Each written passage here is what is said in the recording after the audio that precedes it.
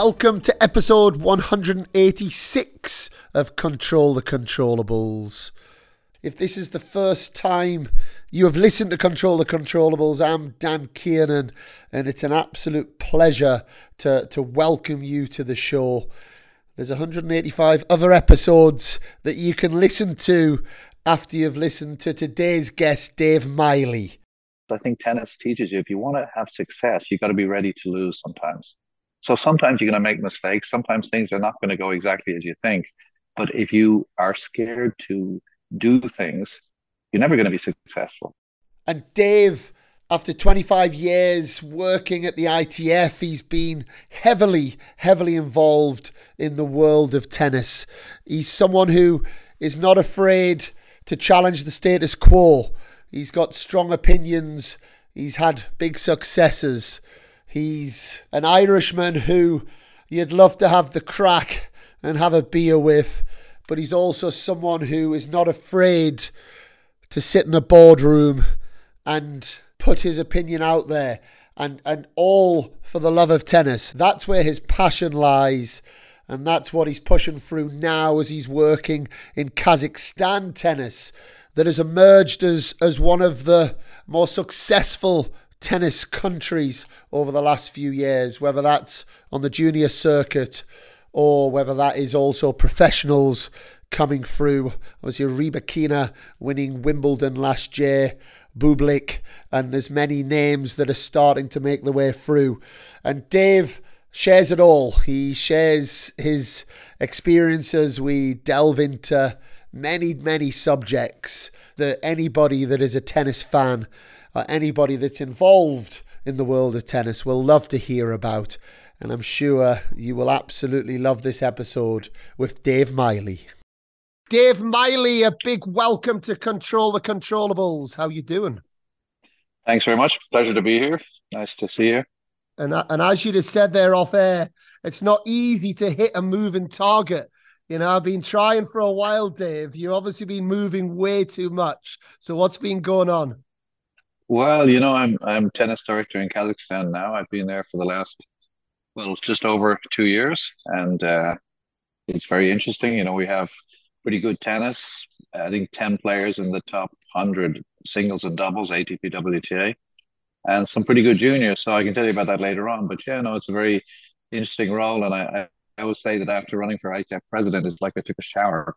I feel clean again. I'm actually working in tennis instead of politics, so it's quite nice. Well, there's all of that I want to get into, Dave. But I think, as with everyone that comes on the podcast, for me, I always think it's fascinating to know where the passion is born. You know, it's like in someone like yourself, we've not crossed paths really. I certainly know a lot of people that know you, and likewise. But one thing that really does hit me is you are a man that has a strong passion for tennis. So where did that start? What was it that really got you attracted to the sport? Take us back all of those years ago. Okay. Well, it's interesting. So I was, I'm a bit complicated guy because I was born in South America. I grew up in Jamaica. I studied in the States. I live in London, and I'm Irish passport holder. So it's a little complicated. I'm living in Kazakhstan. But look, my grandfather played Davis Cup for Ireland. He was on the first Irish Davis Cup team, and he and his brother played Wimbledon in 1927 and 1910. So I grew up in a tennis family. My father had been quite a good tennis player and, reasonable player. So I got into tennis in Ireland because we'd moved back to Ireland. I played tennis at the local club in Malahide, became a pretty good junior, eventually got a college scholarship to the States, played college tennis for 4 years in South Carolina. We were a pretty good team. Came back to Ireland, was top 10 ranked for a long time when we were in the world group of Davis Cup.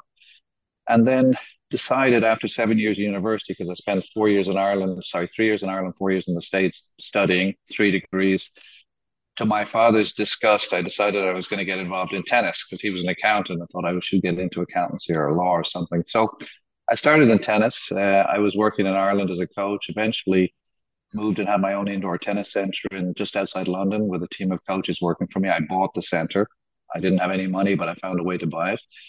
Eventually sold it. And then in 1991, the ITF asked me to join the ITF. But in the meantime, what I did, and this is where my real passion came from, I was like a mosquito trying to get information. So I went to the European Coaches Conference representing Ireland, Worldwide Conference, and eventually managed to get to Germany and Sweden when they were the top nations. They were Yeah. dominating tennis at 88. And I went to Bostad, saw the way the Swedish trained, went to Germany, Hanover, saw how they were training. So I learned a lot.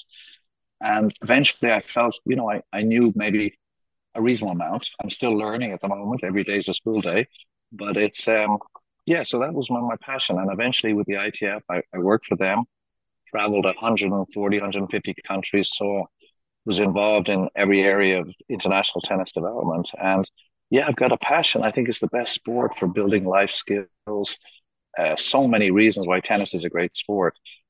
Teaches you so much. And yeah, I'm passionate. I think it's a great product. And that's why I ran for ITF president when I left the ITF, because I really think tennis is fragmented. They're not focusing enough on tennis issues. But anyway, that's how I got into tennis. That's my passion, my family. And by the way, my grandfather's as the first Davis Cup, sorry, the first involved with the first Irish Davis Cup team after independence, 1923. They played India. Okay, they won 4-1, and then they played France. And the historic significance of that was the first time France had the four musketeers playing together in 1923, and Ireland lost 4-1. So that's my history. Okay. Brilliant. And in terms of a key influence, was there a key influential person along that journey that you could pinpoint and say, if it wasn't for this person, I would never have gone on and done what I've done in the sport? Well, there's so many people who influence you along your life, your first coach, different people and stuff. But probably Doug McCurdy, who was the director of development for the International Federation, he saw something in me and asked me to join the ITF in 1991.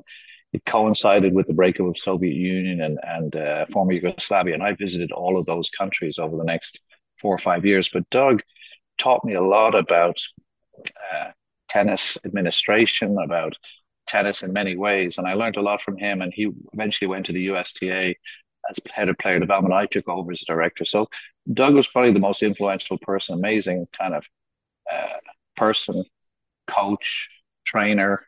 And I traveled all over the world, which then I continued on the work that he had done. So, yeah, probably he's the most influential person. But there were many people that I met during the years worldwide coaches conferences. By being around people, you pick up so much, whether it's with physical fitness or top tennis coaches. And Yeah. yeah, so I've been lucky, but Doug is probably the most influential person from my tennis career. And is there a point? I think when I was thinking about having this conversation, Dave, and as I stress it, I don't know you, but I obviously you've heard a lot about you, and Never I've I, convicted. I've Never I, convicted. I've followed your work, and the question came to me: have you ever been content? Is there ever been a moment within the sport that you've had a feeling of contentment, or have you always had a feeling of, right, what's next? I need to now move this. I need to shake that. I need to. Okay, that's a good question. Look, there's been lots of great moments, but probably the best moment was in 2010 at the ITF AGM when they approved the rule change for 10 and under tennis. I took 10 years driving this rule change where Okay. we brought in a rule where you couldn't use yellow ball in 10 and under competition. And it was really, it's the fifth rule change in the history of tennis. So I had a big impact on that. So that was a huge achievement. Other thing was really very good was the combined ranking that Lucas Santilli and I brought in 2005 for junior tennis, because that had an impact and cascaded all the way down through all the federations. So everybody uses singles and doubles rankings combined. But here's the thing, I learned this from people like Dennis Van Mir, Nick Bollettieri, people like that. If you want to stay young, you have to have a passion. You want to do more stuff. If you're too content, you just get old. So I joke all the time. I still don't know what I want to do when I grow up. Yeah. Okay. I'm 63 years old. I still have a lot to do, I think, in tennis. I still want to try to make an impact. And so that's what I feel is, it's funny. I remember being at uh, the champions dinner when Nadal was champion. Okay. And so he was presented with the award and they asked him, what motivates you in tennis? I always remember him saying something like, you know, every day I try to get a little better. Every day I try to improve. I love tennis, but I just every day is so that's kind of I'm not comparing myself to Nadal, but every day I'm trying to learn a bit more about tennis. Every day I feel I am learning, and every day I'm trying to do a little bit more. And yeah, that's it. I have stuff to do, and I hope I have the time to do it.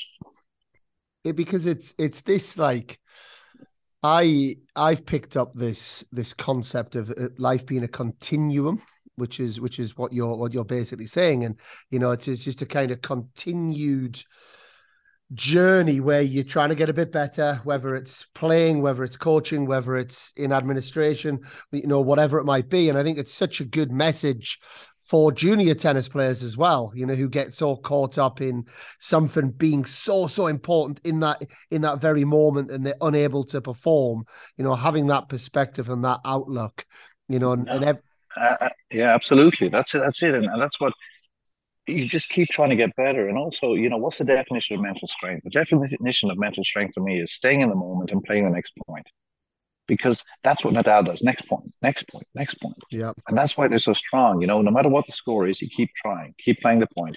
And that teaches you stuff in life. When you get a bad call in life, you can deal with it. When the conditions are not perfect, you can deal with it better. You learn to always do your best, even if you're losing. And that's the life skills that come from tennis that really other sports don't teach you.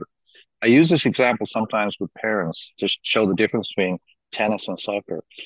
If in soccer you push a player and the referee doesn't see it, it's not a moral dilemma. Nobody's going to call you a cheat. But in tennis, if you call the ball out, even if nobody's umpiring, okay, you learn that's not right. yeah. So I'm just giving an example that this is just one example why our sport teaches you a lot over the time that you play it. But is it also important though that we do allow those times of momentary contentment, like you say, you pushing through these rule changes, couple of glasses of wine, celebrate that success, I and then I we go do it all. again. I do it all the time. I mean, for example, this year with our Kazakhstan, I don't know whether you followed, but our 14 and under team, Yes. we qualified for the World Finals, beating Australia in the Asian qualifying, and then we finished fourth. We beat Italy, Argentina, Slovenia, and almost beat USA in the semifinals. And that evening, after finishing fourth, I was like, "Wow, that was amazing!" And yeah, and I had a couple of glasses of wine and reflected on it because it was the first time ever. Yeah, that was very satisfying. And yeah, you're right. You have to, enjoy the moments. Smell the roses during the journey. And yeah, I've seen a lot of things, and I've seen in ITF when our players on the ITF team won Junior Wimbledon or Junior Grand Slams. It's fantastic. Or Worldwide Coaches Conference when it finishes, and you've had all these top coaches, 850 coaches in Mexico in 2013, fantastic speakers, and yeah, you got to enjoy those moments. And the other thing is, I think tennis teaches you if you want to have success, you got to be ready to lose sometimes. So sometimes you're going to make mistakes. Sometimes things are not going to go exactly as you think. But if you are scared to do things, you're never going to be successful. Absolutely. Yeah. You got to put yourself on the line, haven't you? And Yeah. too many people don't. Yeah, I guess a little bit like that when I ran for ITF president, it was funny. A lot of people thought I was a bit crazy, and maybe I was. But I had the support of a reasonable number of nations, and I did my best to try to put forward a tennis manifesto that was based on, players, tournaments, and working together for the good of tennis. Uh, I'm glad I did it. Okay, I lost, but I brought things on the table that I think were important and that kind of made a difference. So anyway, but I tried. And I want to move you into that, Dave, because you said something earlier. You said it's nice. It's nice to be working and just focusing on tennis rather than focusing on politics. Now, the only chance I get to watch Netflix shows is when I go on long aeroplane journeys without my kids. I've got 3 kids. I've got no chance if they're on the plane. And Yeah, and I downloaded the FIFA program that came out, three documentaries all about the presidency of FIFA, yeah, which is somewhat eye opening. I think a lot of us have seen it. Obviously, FIFA are extremely high profile. We've got the World Cup going on right now. Tennis, granted, isn't quite as high profile, but ultimately the ITF play one of the roles that FIFA does. So tell us, are we what is the situation within the ITF? What was your role? What was your challenges? Why was it so political? Well, it's interesting. Okay, so I'm going to tell you a very interesting story. So when I ran for president, I decided in 2018 because a few nations approached me and said that they would support me. Okay, so around March, while I was doing my campaign, the people who had run Infantino's campaign, successful campaign, which was Virocom, they approached me and asked to manage my campaign. Yep. So actually, it was really interesting. So I managed to negotiate down their price because I don't have the budget of something like Infantino, but they helped me a lot because they helped me with my putting my manifesto together, being really professional and all that sort of stuff. So, but I won't say who said this, but one time towards the end of the campaign, when things got a little bit difficult in terms of people were, raising things that, were difficult to fight, not dealing with the things I was putting forward, but maybe some personal attacks on me, was that a guy who was very successful in tennis said to me, Dave, you've been picking the grapes for 25 years, and now you want to come up here and drink the wine. Get back picking those grapes because the presidents of the federations, they drink the wine. You should be picking Yep. the grapes. It was an interesting comment. And so to a certain extent, people didn't want somebody raising that the top 300 men and women should make a living. They didn't want to raise the fact that African tennis is really struggling, that the Grand Slam should invest more money in development. They didn't want to hear that. Yep. But it's true because it doesn't make sense, for example, that the player 180 in the world is losing $80,000 a year. It costs them 200,000 and they make about 130 in prize money. So, but nobody wants to hear that. And I wrote an article recently, maybe only my children read it, but it was called Do Numbers Speak Louder Than Words? And the Yep. article was basically to say that in the top 7 organizations, ITF, ATP, WTA, and the 4 slams, there are 4,400 people making a good salary. And then if you go to officiating, there are 1,600 international officials making $1,000 or more. Okay, that's over 6,000 people. There's only 130 men and about 120 women making a living. How is that possible? Yep. So what I was putting forward was things like, come on, guys, let's try to work the 7 organizations, work together to maybe agree 7 or 8 things that would be good for the sport. Let's try to make sure we find a way in the next 4 years that the top 300 men and women can make a good living. We can all put our heads together. That the players maybe promote more the sport rather than their products that they wear. So things like that. And so the political journey, I traveled to 70 countries in 4 months leading up, and I met with everybody and I talked to everybody. I tried to explain. And I think that if the CEOs of the federations or the coaches or the players were voting, I probably would have won. But I depend on the presidents of federations to vote. And to a certain extent, I think what I was saying scared them a little bit because people don't want to focus on these things, but they're very important. The development of the game, the fact that young people are not watching tennis. If you go to a Grand Slam and look at the crowd, 90% of the or 80% of the people are over 50, over 60. So we got to think about the sport for the future. Anyway, interesting journey, and I'm glad I did it. But I'm telling you that it's not easy. Now, having said that, I am going to run again for the board of ITF in 2023 and see if because I nearly made it onto the board last time, even though I lost the presidential election.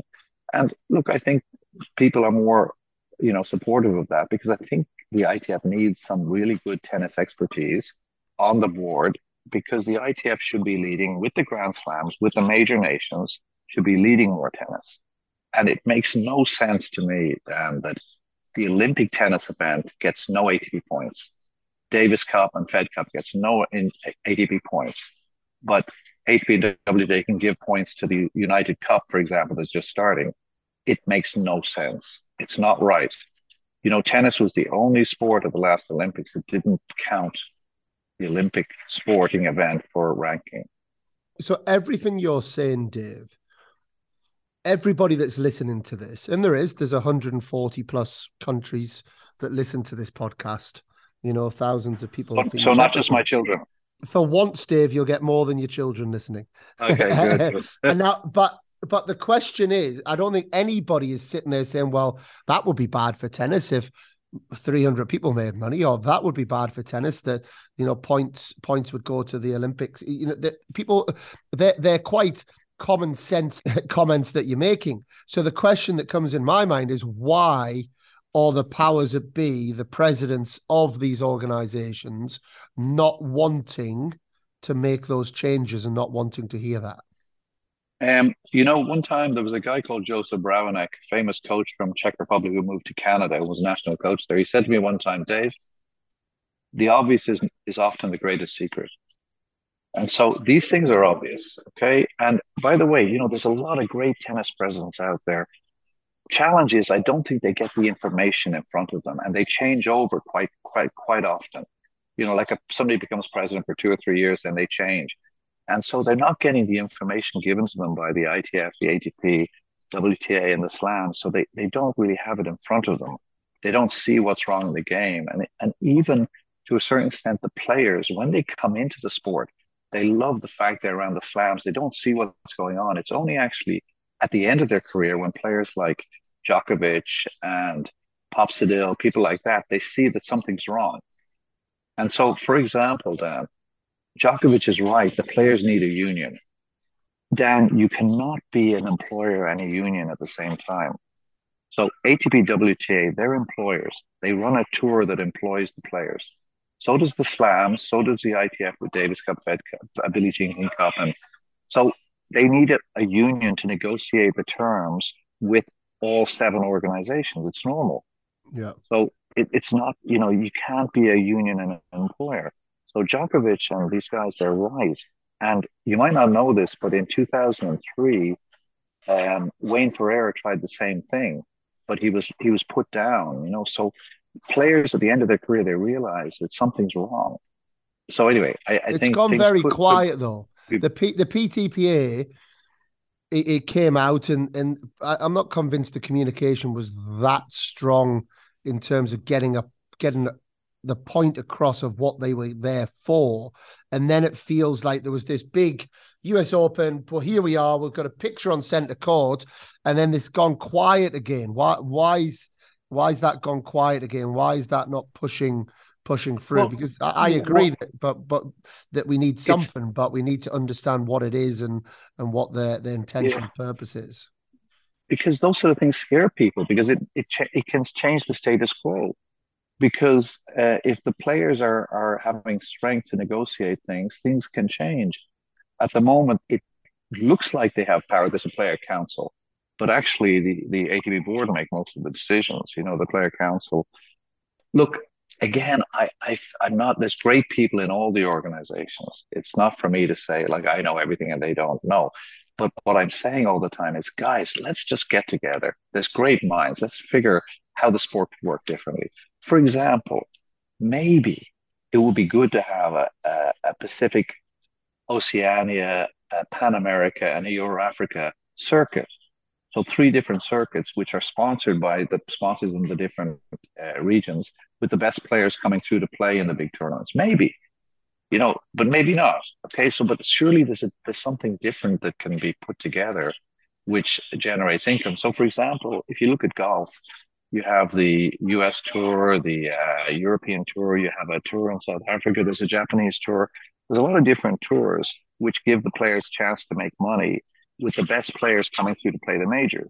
Okay. And as a result, if you look at golf, there's probably about 400 or 450 men making a very good living. Yep. Uh, so I'm not saying we have to copy golf, but it's just we got to be open to look at other things.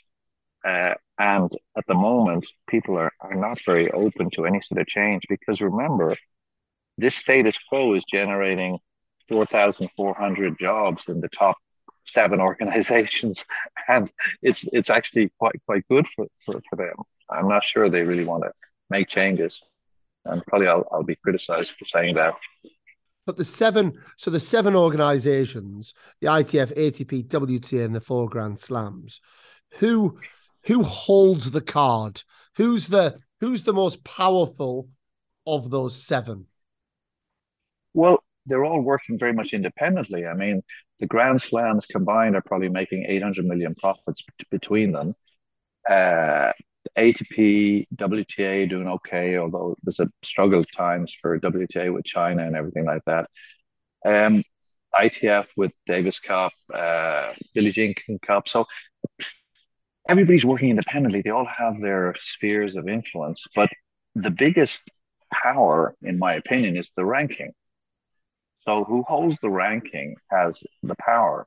Yep. So ATP was and WTA hold the ranking because of historically there was back in '73, I think it was, when ITF allowed them to take the rankings, not understanding, I think, the significance of it later on. But the ranking is very important, and that's why ATP can give ranking points to the ATP Cup or to the United Cup, and not give to Davis Cup, Billie Jean King Cup, and Olympics. It makes no sense, and actually, there should be a revolution against that. It's not right. Yeah. And then there's negotiations around that because ATP allowed the Grand Slams to have 2,000 points, their tournaments have 1,000 points, etc., etc. So there's a lot of negotiations and all that. And then the ITF tried a few years ago the transition tour and I guess negotiated with the ATP on the ITF points. What did you think of that? Well, look, it's, it's quite interesting because I call it back to the future because basically they changed, went to a transition tour, and then they went back to exactly what was there 5 years ago. So right now is kind of what was there before, although they're starting to add a few things like this 40K events coming in. But the points basically went back to what was there when they started the transition tour. So look, I do like what they've done in terms of the World Tennis Tour, amalgamating juniors and the whole branding and everything like that. It's really good. But I think they could have been more creative in terms of what they do. For example, like I said, some regional tours could be possible that might create more opportunities for the players to make money. I'll give you an example. There's probably 40 cities in the world that would like to have an ATP 250, but they can't get it because the ATP limits the number of 250s. So if there were more 250s, more players would make a living. Okay. Um, But the reason they don't allow more 250s is because if they do, the asset value of the ATP 250s will drop. And so the people who own the ATP 250s at the moment would not be able to lease them out to other countries for big, big money. And also they would not be able to sell them. yeah. So again, here you have a situation where the players would like more tournaments because then they'd have more money. The cities around the world want to have an ATP 500, 250, can't get them. They have the sponsors. So not good for tennis. Good for the Yeah. people who own those limited number of ATP 250s, but it's not right. So Astana, we were trying to get an ATP 250 for 10 years. Eventually we got one because of China, I think there was less tournaments and stuff. But it's not easy. Okay. So I'm just trying to share with you. And I don't Yeah. think that's in the interest of the players. Not at all, and not at all. And I think that's the. I guess it wasn't. Well, I say it wasn't that long ago. It was 17 years ago. But as a former player of some level and coach, it's very very clear throughout the levels. It's not about the players. The players are very much pawns within the business. And when you start comparing that against some of the other sports and where the revenue goes, and all of these pieces of information, when people start to scratch under the surface a little bit, it certainly seems like there needs to be some change. But if I can just, for a minute, if we can play a bit of role play, you are now the ITF president. Control the controllables, holds the power, and we've put you in that position. What's your first three things that you would do for the betterment of tennis? Well, I said that if my manifesto, the first thing I would do is I would call a meeting of the Grand Slams and the major nations, the nations that own ATP WTA tournaments, and have a conference to see what ITF and these major nations of the ITF think should be the future of tennis. Okay, that's the first thing.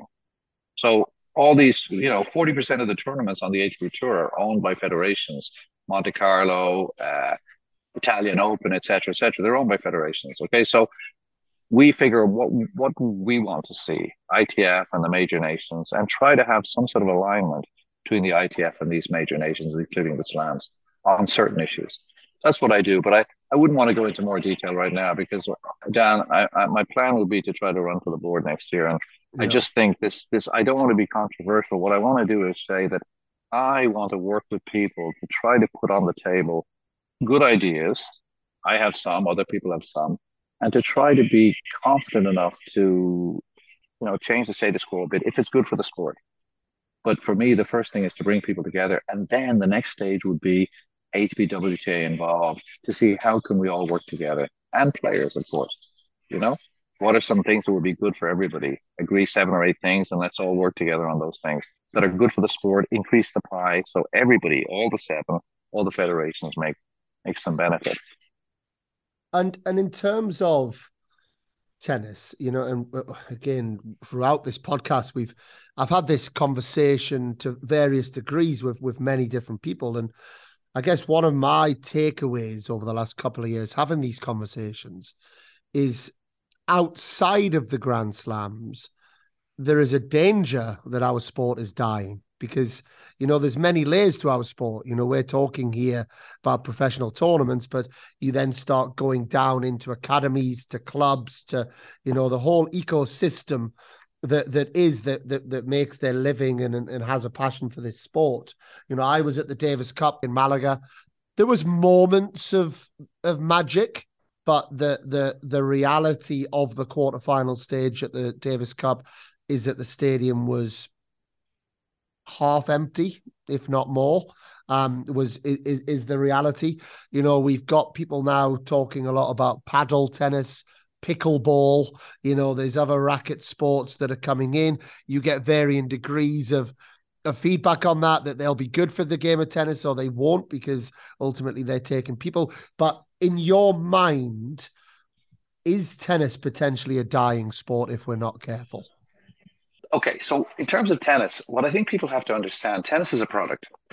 It's a great product, but there's a lot of markets out there. And what you got to understand is if people are not buying your product, you better not blame the customer. What you have to do is you have to change the packaging, the content, whatever, the price and stuff to make it more attractive. So for me, there's different markets. For example, there's young kids, baby tennis, there's 10 and under, there's teenagers, there's busy work people, and then there's senior people who have a lot of time. So you need to adjust the product. So, for example, a busy businessman, maybe you need to have a product where they can play in lunchtime in an hour. They can come and they can play 2 sets of tennis, short sets, tiebreak for the third set, and they're done. Okay.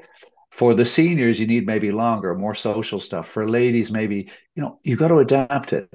Okay. For teenagers, it needs to be punchy, maybe with some music, maybe boy meets girl. Okay. So all of these things, you need to look at tennis again and make it attractive. And that's what pickleball and other sports are doing. A sport that's really grown a lot is triathlon. Yeah. Now, triathlon is a very tough sport, okay? But what does it have? It has great social.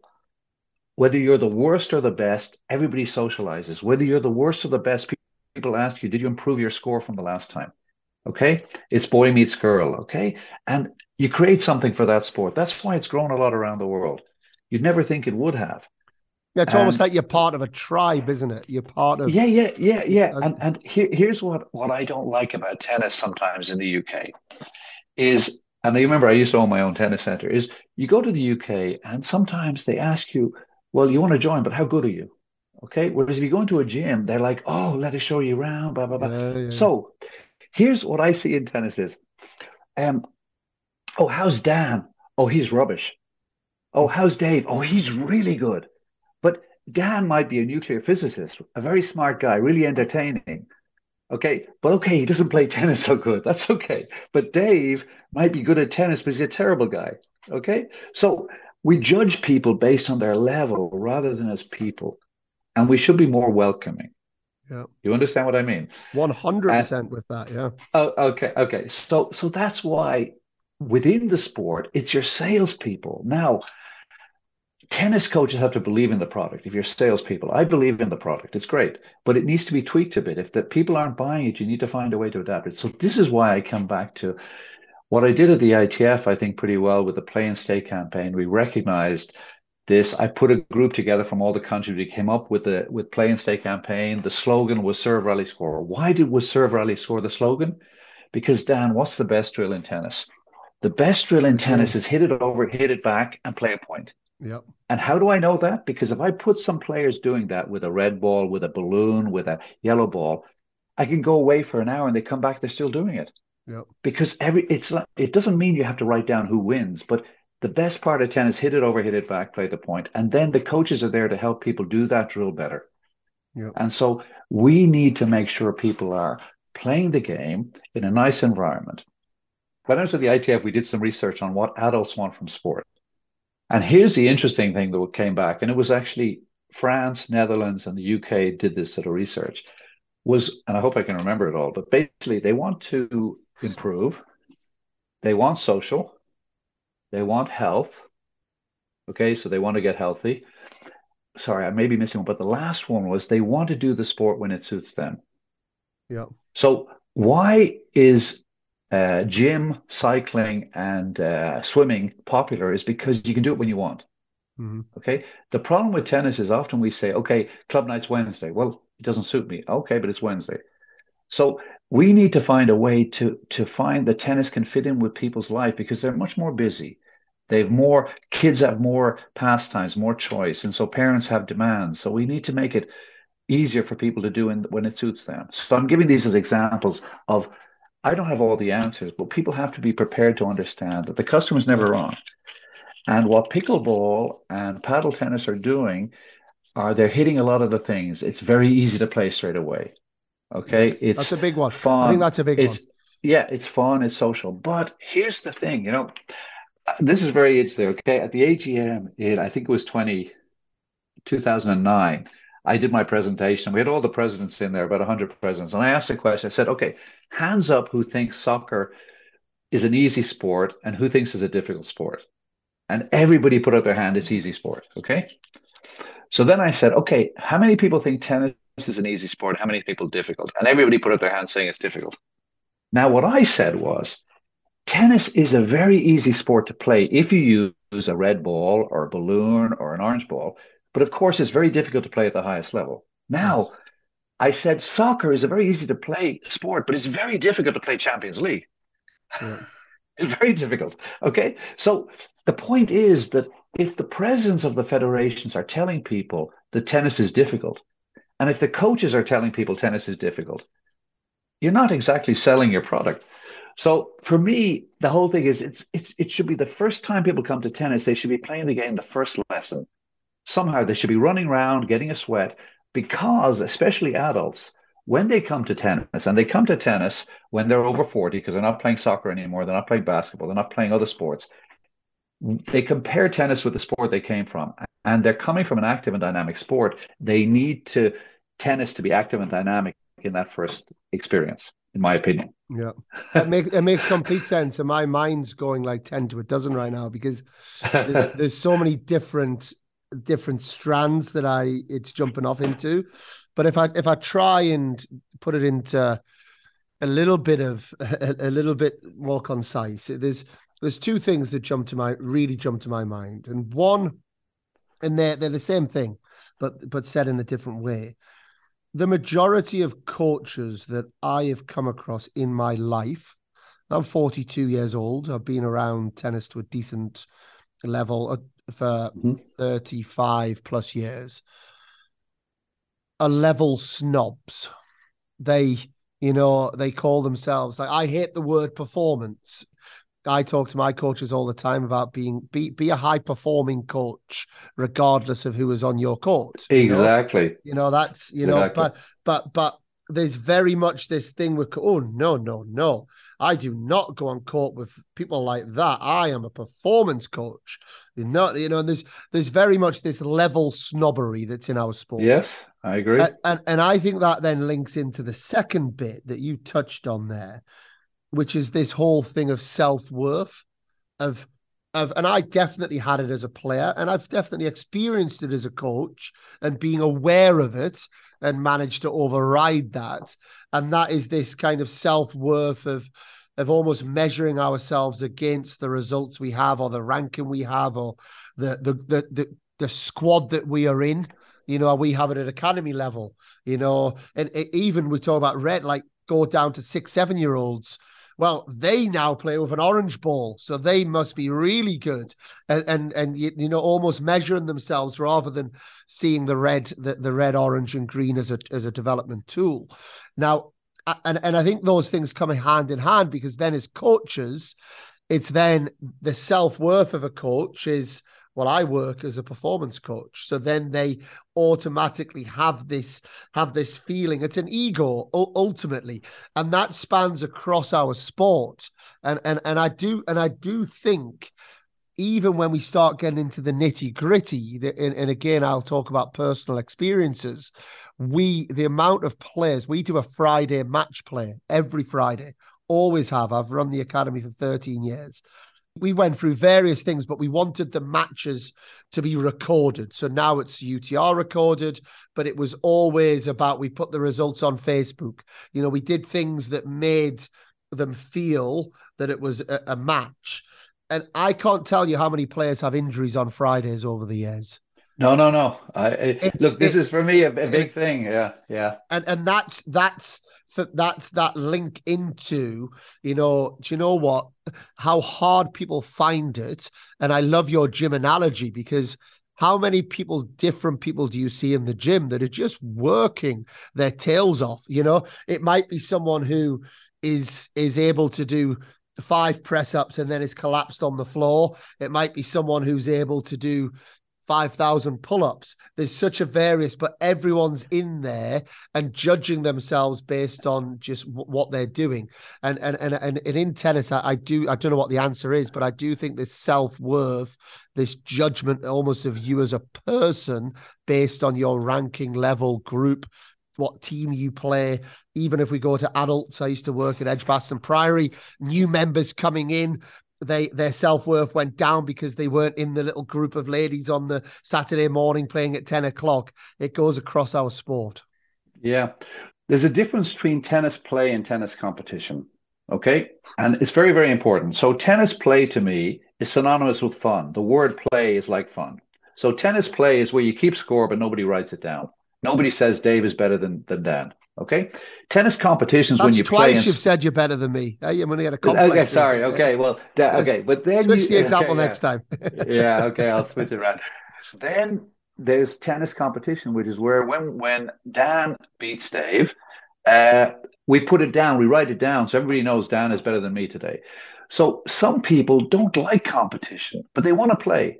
So this difference between tennis play and tennis competition. Now, I like this scoring all the time. I want kids to get used to playing and not to be disrespected, because I tell the players in our academy all the time, you get respect from showing you try always 100%. Whether you're the worst player, people will respect you. They don't necessarily respect you because you win. There's a lot of people winning who are jerks, who are not respected, okay, and who give up when anything there's hardship. So this is what I try to get through. And so the more competition now in Kazakhstan, one of the battles I've had when I got there was, I found when I got there, people trained a lot, but they didn't play enough matches. So now I've had to fight very hard with the culture. So now I push people to do at least 65 singles matches a year, hopefully 80 matches. I've Yeah, showed them what Casper Ruud, all the players play. And I want people up around 80 matches, two to win loss ratio, playing different surfaces, different opponents. And that's how you develop your game. And you have a destination which is kind of a ranking goal at the end of the year. This is for the performance players, and they have a pathway, which is the tournaments they're going to play 25 weeks, and some of them make it, some of them don't, but at least they give it their all. So coming back, this whole thing of getting people to see that playing the game is the nice part. And I have the same thing when we do playoffs for national teams. The number of people get injured who don't want to play, because I remember as a player when I played off for twice for Davis Cup and tough matches. Oh my God, it's really, or playing in college when you're trying to play for your place. Those matches are tough, and you know what I mean. When you're actually playing in another country, nobody knows you. It's actually much easier. yeah, So I know that. So, but it builds character. So this whole thing of the game of playing the sport, Mike Barrow said it very well. Tennis coaching is not a sport. The sport is actually playing the game. yeah, So we this whole thing of the best part of tennis is hitting it over, hitting it back playing the point. This is what gives people a taste, and this is what gets you hooked. Yep. The sport is not hitting forehands, which so many coaches think it is, you know? You know, what I say to coaches all the time is, look, competition drives, playing competition drives, coaching supports. So people Yep. play tennis and you give coaching, technical, tactical, physical, or mental, to help this player play the game better. And whether it's Federer or Nadal or Serena Williams or Dan Kiernan or Dave Miley or a beginner 10 and under player, you look at them, how are they playing? And then you give them some technical, tactical, physical, or mental instruction to help that player play better. That's what it's about. 100%. Dave, I could talk tennis, but we need to have a beer or a glass of wine at some Yeah, point yeah. and have a Oh, I thought a beer proper came chat. with. I thought a beer came with the podcast. It does. It absolutely does. Good. I owe you one or two of them, that's for sure. But Okay, I'm ready. I'll. Yeah. but we've talked more in world terms, and we've talked.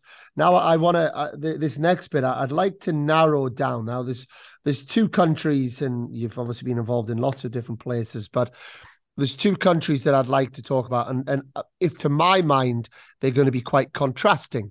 You know, when I think of Ireland and I think of Kazakhstan, I think of two quite contrasting countries within the world, whether that's a mindset.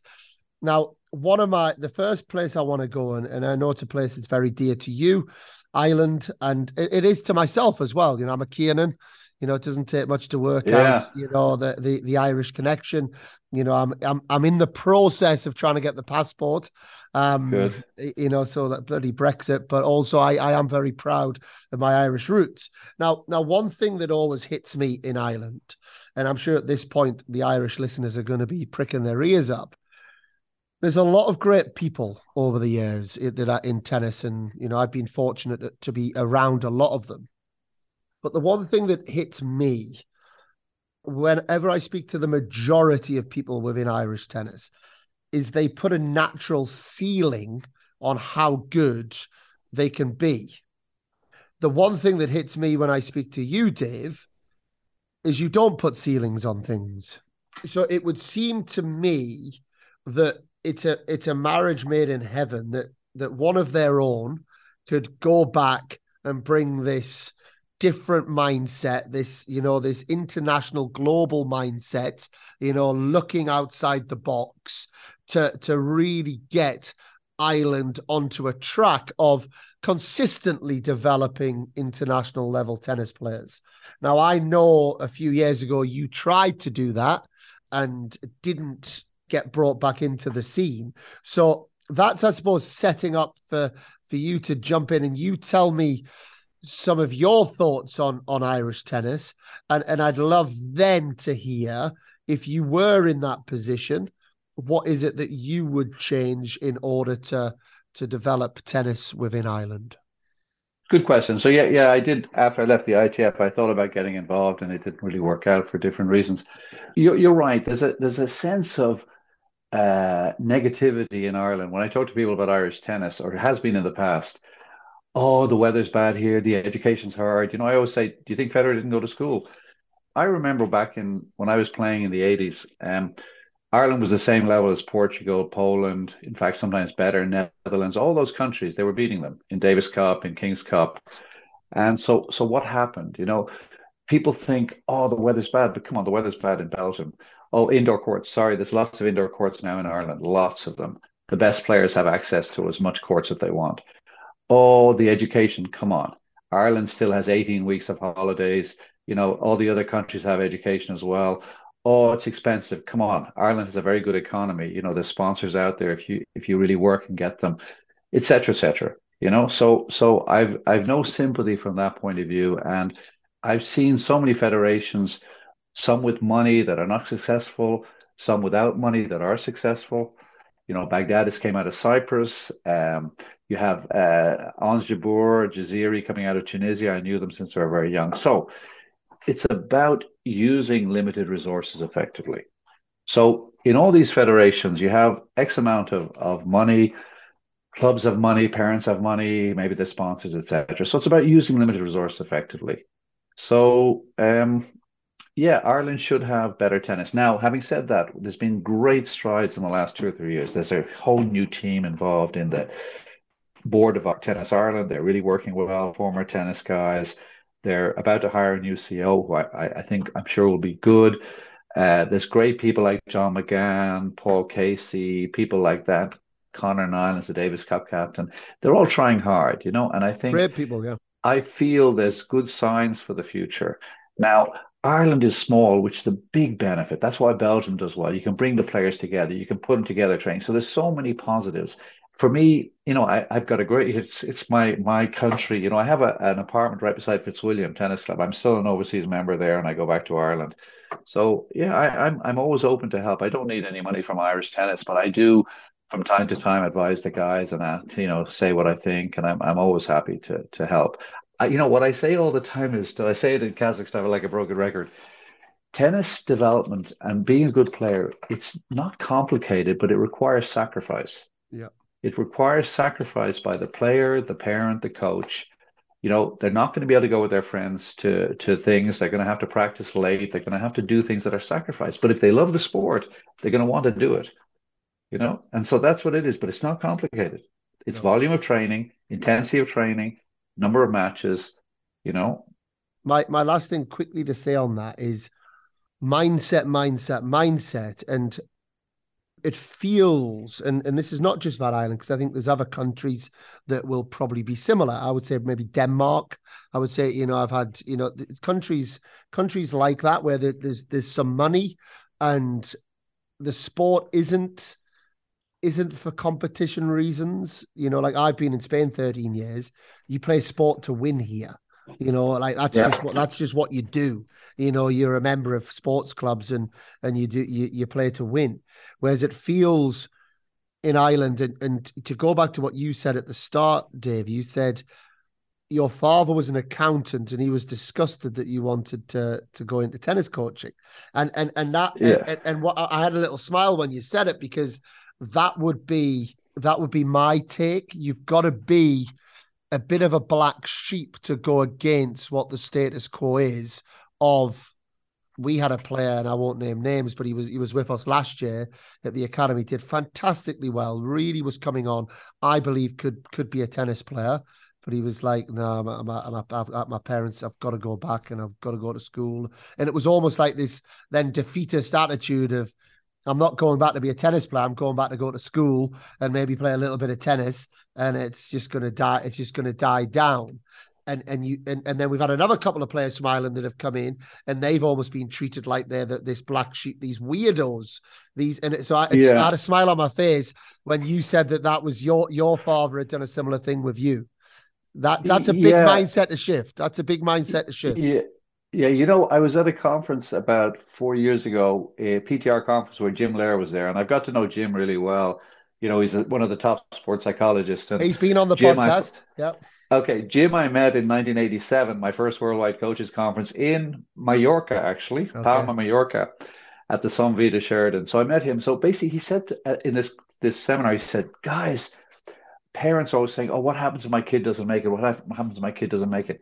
No, forget about that, because what it's doing is it's teaching your kid more than they'll ever learn in school, going to different countries, life skills, dealing with adversity, all those things that this is what's going to make you successful later. This is what's going to make you different.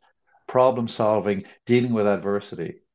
I think you know that in my life I had some tough situations.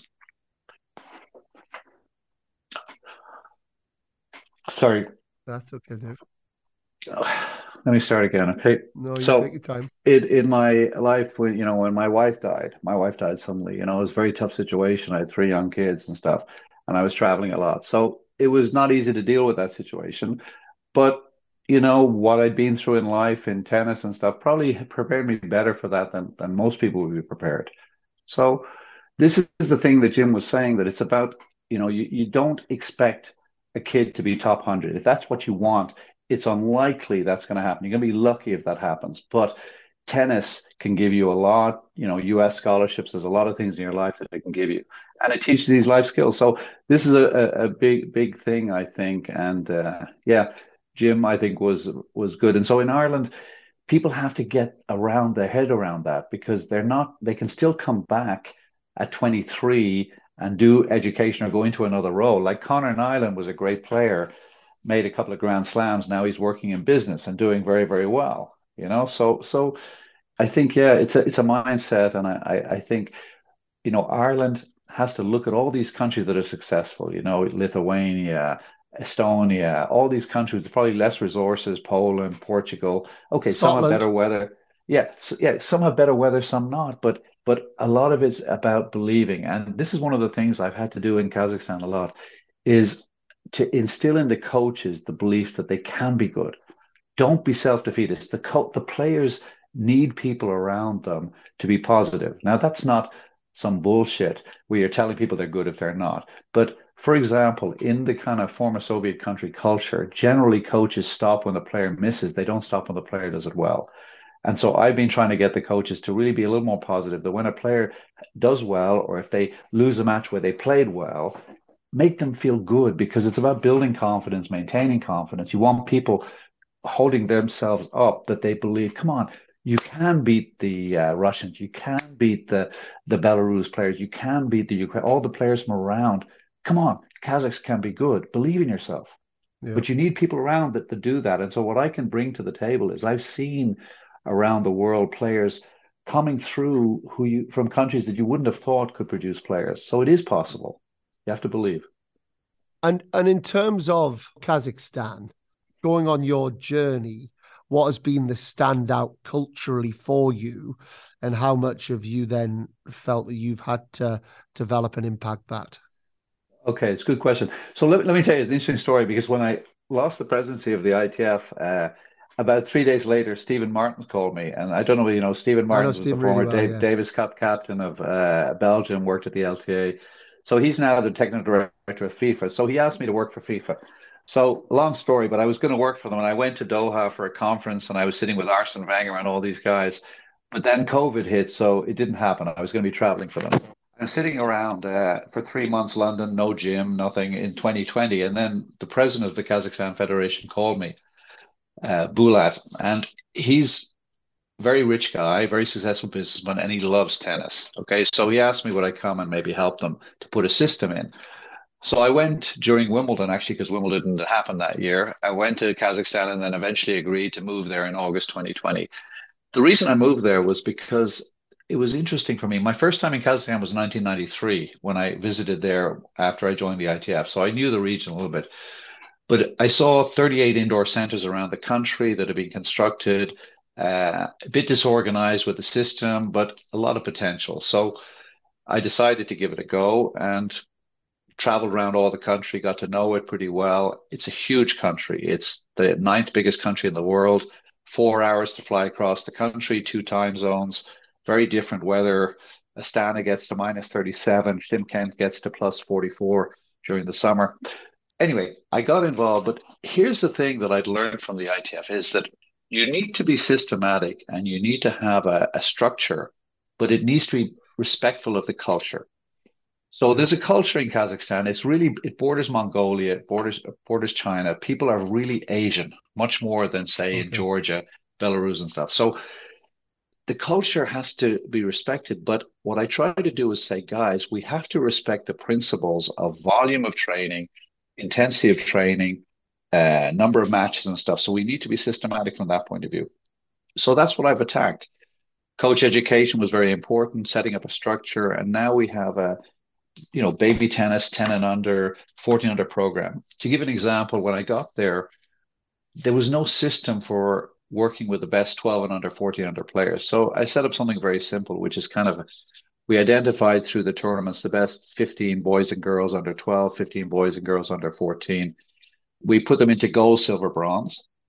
Gold and silver came to the camps, bronze were watching you, and we start moving them every 3 or 4 months so people can move up and down based on their results and stuff. And we start helping their private coaches, guys, if you want to plan, you have to play more matches, play more tennis Europe, and trying to help the coaches to do a better program. So it's not complicated, but quite interesting. And that had an impact around the country. We have people going around making sure the coaches raise the standards. And then implement a national conference where we bring in some good people. I think you know Hervoyas Macic, he came in last year. We have Ivan Molina coming this year. So a lot of different things, but really just making sure that there was a good pathway. People can see if your kids Yeah. starts in baby tennis, maybe sometime you can play for the Davis Cup team or go to the Olympics in the future. There's a pathway, they know what they have to do. So after 2 years, we're, I think, having pretty good results. People have woken up a little bit to the fact that Kazakh players, we had three girls and one boy playing junior slams this year. We have some good girls coming up now. We have some boys under 14 who did really well recently. I told you about in the team event. Yeah. So my objective, Dan, okay, Spain is different because Spain is survival of the fittest and it has a great competitive system, and you know that. Yeah. So people, if you become the best player junior in Spain, you're going to be unbelievable. But every country is a little bit different. The Czech system is a little bit different to the Belgium system is a little bit different to all, Yeah. but in the end, everybody has a system, the Canadians, the Italians, that has some sort of structure to it. And that's what I've tried to do in Kazakhstan. And I think it's beginning to work that instead of investing in one player in each age group, we have 7 or 8 players in each age group who are doing the right amount of training, the right amount of technical, right amount of sort of physical training, tennis training, number of matches. And let's see over the next 3 years, maybe two will be playing junior slams, maybe one will go on to professional, but there's a pathway. The culture, you know, I'm quite tough in Kazakhstan when people say, "Oh, but Dave, this is Kazakhstan. It's not going to work." Sorry, don't say that to me. Okay, Don't know. don't say that to me. Okay, it's yes, maybe you have to train at different times because of the culture, maybe the schooling, but we have to respect that. But sorry, you still can play 20 hours a week if you're 17 years old. You still can play 65, 80 matches a year. You can still do your education. So don't tell me, okay, yeah, you're going to have to sacrifice. It's going to be tough, but don't tell me you can't do it. It's massive, having that. And I know I mentioned it. That's what I see the mindset in Ireland, but I can talk again from my experience. I was British number one doubles player, and I I was remember. I and I was remember. 150 in the world, but the ranking I had to be to get into Wimbledon was being 150 in the world. So I got there. And I one of my big reflections of my playing career is I absolutely put ceilings on things linked to maybe a ceiling that was put on from the federation. And that's something I've then taken into my coaching and my, building a business and an academy is if somebody says no to me, I just think, okay, I'll show you. This is absolutely possible, and that's I think why I enjoy speaking to yourself as well, Dave, because I Yeah, can I can absolutely feel that, and I think having that mindset and having that absolutely why not? Why can't we achieve this? And that's it, one of the things I love about tennis as well is there's not necessarily a selection. I know within federations you're selected to for funding or whatever it might be, but the number of conversations I've had over the years with parents where they've said, "Well, we haven't been selected." And I said, "Well, federations don't select who's going to be tennis players. The beauty of tennis is anybody can be a tennis player. You can do it your it, own way. You can do it which way you want to do it, and you can find your way. Whereas in football or many of these team sports, you are relying on somebody to select you to play for their team. And I do think it's one of our beauties of the sport of tennis is people can do it many different ways and they can find their own route there. Anyone can go and sign in to the ITF this weekend in Portugal. Anybody, yeah. Look, I that's agree. That is the great thing about tennis, and I'm constantly surprised by players who make it and players who don't make it. Some players that I never thought would make it, and some players that I thought for sure would make it, and they don't. And you know what I mean. There's been a lot of cases like that, but I had this situation. I think you'll appreciate this. Sometimes we're deciding wild cards. Okay, so coaches, we have a wild card group. Everybody's saying, my player should get a wild card. My player should get a wild, and everybody's like unsure. Okay, so you know what the first time I did this, it was very funny. People were shy. I said, "Okay, guys, get them to play a match, and whoever wins gets the wild card." yeah. And everybody's like, "What?" I said, "We're not sure, so let them play." And when they tell the players, "What?" and they're afraid. So it's very funny. I said, all we're going to know is who's best today. The next time, the other player might win. But the Yeah. point is that selection is interesting. So for the national teams, we have a policy now, which is like this. When we're deciding who plays World Junior Tennis or Junior Davis Cup or Billie Jean King Cup, if the players have done enough to really justify selection, they're selected automatically. So if somebody is like 200 ITF and they're under 16, they probably get selected automatically. But the rest play playoffs Yeah. and they don't like it. And the coaches don't like it. But we're not sure. So let's see who wins. It Yeah. toughens them up. So it's quite funny. But people looked at me kind of crazy. I said, look, if we're not sure, play a match. It's the Yeah. best way, fairest way. This is what the sport's about, and It's it teaches you. gladiatorial. It's gladiatorial. It shows character. You know who's going to win, who's not going to win, and it it's not that I'm going to look down on somebody because they lose if they go out there and give it their all. Because sometimes, like right now, when I see these 7 or 8 players, 14 and under, so they're born 2008, some of them are doing much better than the others. And I would say, oh, this player's well, let's see what happens. Because there's a lot more to tennis at the pro level than just motor skills, as you know. So will the people be actually able to travel 25, 30 weeks of the year? Will they like it? A lot of things that are going to make the difference. Are players going to injure or not? So let's see what happens, but kind of spread it a bit. Make sure people are, again, right volume of training, playing the matches, etc. Let's see what happens. And Mike Barrell was always very good. Nobody comes to tennis wanting to be an average player. They come in with a dream that they're going to be good, and let's try to give them a chance and see what happens, and not to be too down on it. Dave, there's so many things we could get into. We might have to have a part two at some point, because I have loved the conversation. Before we go to the quick fire round, my last question is what is next for Dave Miley? I said earlier I don't know what I want to do when I grow up, but look, there's always things. I actually I started writing a book after I left the ITF. I spent about a year doing it, and maybe I'll finish it at some stage. But it's a travel and tennis book. Okay, it combines stories about tennis and stories about travel. I travel so much. I have a lot of stories, funny stories about travel and stuff. So I might try to finish that because I did a lot of work in it. But the problem with books, I've written 7 books in my time, the Advanced Coaches Manual being the most popular one. And whenever you think you're about 60% finished, you're actually not. You're about 30%. So it takes a long time to finish and you never feel fully satisfied. As you get older, I use the example of Picasso. And by the way, I'm not comparing myself to Picasso, but what happens in coaching, I think, a little bit is a bit like the artist. You start off and you know nothing. Okay. So you're very simple in your approach.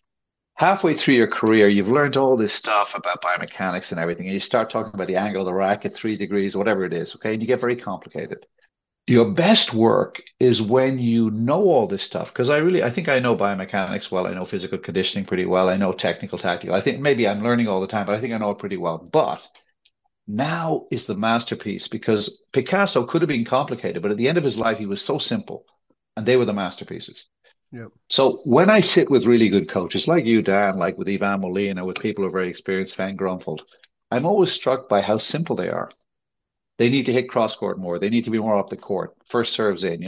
It's not so complicated. And for me, that's the big thing. Is I feel now that I have a lot of knowledge, but I know how to apply it in different situations. With this player, I think you need this sort of communicate. With this player, something different. So I would like to feel I could use my expertise a little bit better. I say all the time to our fitness guys and some of the other people, a really good expert is somebody who makes complicated simple.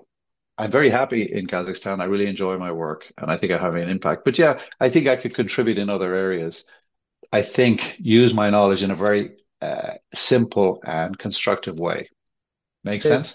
It absolutely does, and a big well done, and thank you for all of your contribution to tennis as well. And I think too often, we go through this tennis life and we're kind of trying our very best, and people don't stop and reflect and saying, "Hey, who do we thank, and what gratitude we owe to people like yourself that have led the way and asked the right questions and put yourself in a position, because the sport of tennis needs that. We don't just need people that are going to say yes, yes, yes. We need people that are going to try and create some change. So thank you for that, and also I want to give you a personal thank you as well for, it was a brilliant chat, but the power for me of the moment that you shared about your wife, and for me, that message of, we talk about tennis rankings, tennis results, we talk about winning and losing, and we often throw out there, and certainly a massive philosophy of mine is about life skills, and control the controllables is something I've taken to heart over the last 20 years. But ultimately, when all is said and done, hitting a fluffy yellow ball over the net, it is what has happened to our character and how we're able to use those skills to develop relationships, to be able to deal with good, bad experiences that are thrown at us. And for me, that was such a powerful moment that I know people listening to will take with them. It's something certainly personal to me. Control the controllables around tennis is easy. But my mum was diagnosed with dementia 4 years ago, and that was a real test. How are we now gonna, as a family, control what we can control? And those are the moments in life that really do really do challenge us. So thank you. Let me tell you something that I think I say many times, is that the work is the vehicle. So tennis is the vehicle. It moves you through your life. I'm lucky we have a really good vehicle. Okay. I'm moving through life with tennis. What's important is family, friends, and health. That's what's important. If you don't have those, you don't have anything. But we're lucky we have a great vehicle. I think I have the best vehicle. I've been moving in a Rolls Royce tennis for the last 35 years. I hope I can keep doing that. Okay. Absolutely, Thanks, Dave. man. Well, we've got the quick fire round. You can't Oh, go really? Okay. anywhere. Okay. But Okay. anyone that knows me, Dave, is smiling right now, because tennis as a vehicle is Soto Tennis is one of our big strap lines. So we're Okay. absolutely on the same page. Okay. Good. Very quick fire round. What does control the controllables mean to you?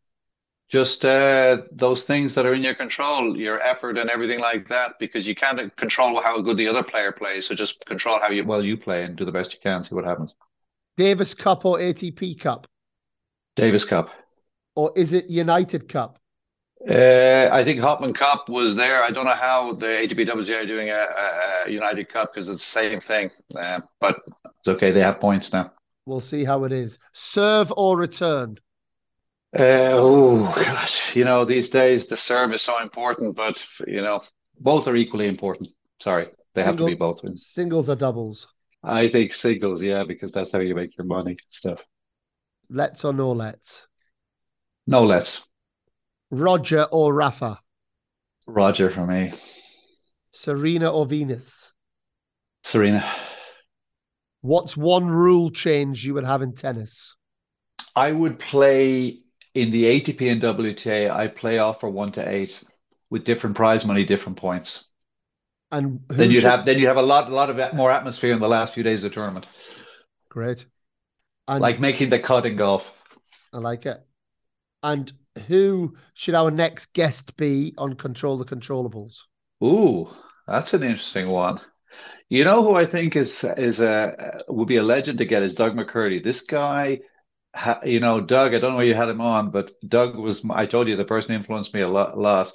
Has been everywhere in the world. Was US director of player development. Unbelievable guy. You should talk to him. If you are able to pass the baton and put us in touch, this is how the podcast works. Yeah, no, I'll tell him. That you're paying that much money. It's unbelievable. just make sure he looks at the small print. yeah. Dave, I will be in touch. I'm going to let you go, but you've been an absolute star. Thank you for coming on. Okay, good stuff. And as with all of our guests, a big thank you to Dave for giving up his valued time to come on and share his wisdom, his wealth of knowledge in the game. And I don't know, I'm hoping I might even get to meet up with Dave. I don't know if I'm off to Indian Wells. So by the time you're listening to this, I will be in the tennis paradise. And it's the first time that I would have made it there, age 42. You know, nothing comes easy in this sport. And, you know, I've been working for 30 years as a player or as a coach. And I'm excited now to be having the opportunity working with Lloyd Glasspool and Harry Heliavara to get to go to these events, you know, to be around the best players in the world, to be in the real heart of what is going on, and then to be able to share that knowledge with you and also the players that we're working with at the Soto Tennis Academy and anybody else that wants it. Get in touch as always and let me know. I will take my microphone with me. Let me know who you want to hear from. Who is it that you want to hear from in the world of tennis? And maybe even more important than that, what topics do you want to listen to? As for Dave, tennis is a vehicle. You know, we talked about so many different topics. I could delve into so many of them. But ultimately, a big philosophy of mine is that tennis really is a vehicle. It's not just about what is happening in the here and now. It's about what tennis is helping us achieve in the future. And anybody that wants to have a happy, healthy, successful, however we want to measure that, life, and you go along this tennis journey, you really won't go far wrong if you throw yourself at it. And that's what Dave's tried to do over the years. He's tried to get as many people into the sport as he possibly can, and then looking to provide the best opportunities, the best environments for people to go and excel, for people to grab a hold of their own destiny. And that's right, speaking my language. And I admire Dave so much for that.